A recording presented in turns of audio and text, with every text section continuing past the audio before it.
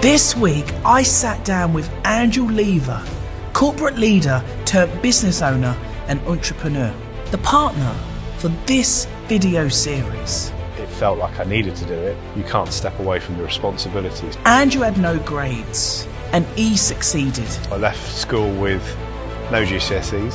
Andrew runs a business with 500 staff, which is an award-winning agency pioneering brand engagement by connecting people, tech and data.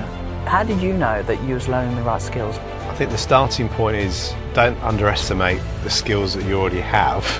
Andrew's business works with brands like Samsung and HP. Picturing what it is you want to achieve in life. Which is really difficult for young people these days. Which is incredibly difficult. We really broke down in this session how you can take the practical steps to change your career or start your career. The important thing is having that real belief and passion. I'm a big believer no one starts at the bottom, just the beginning.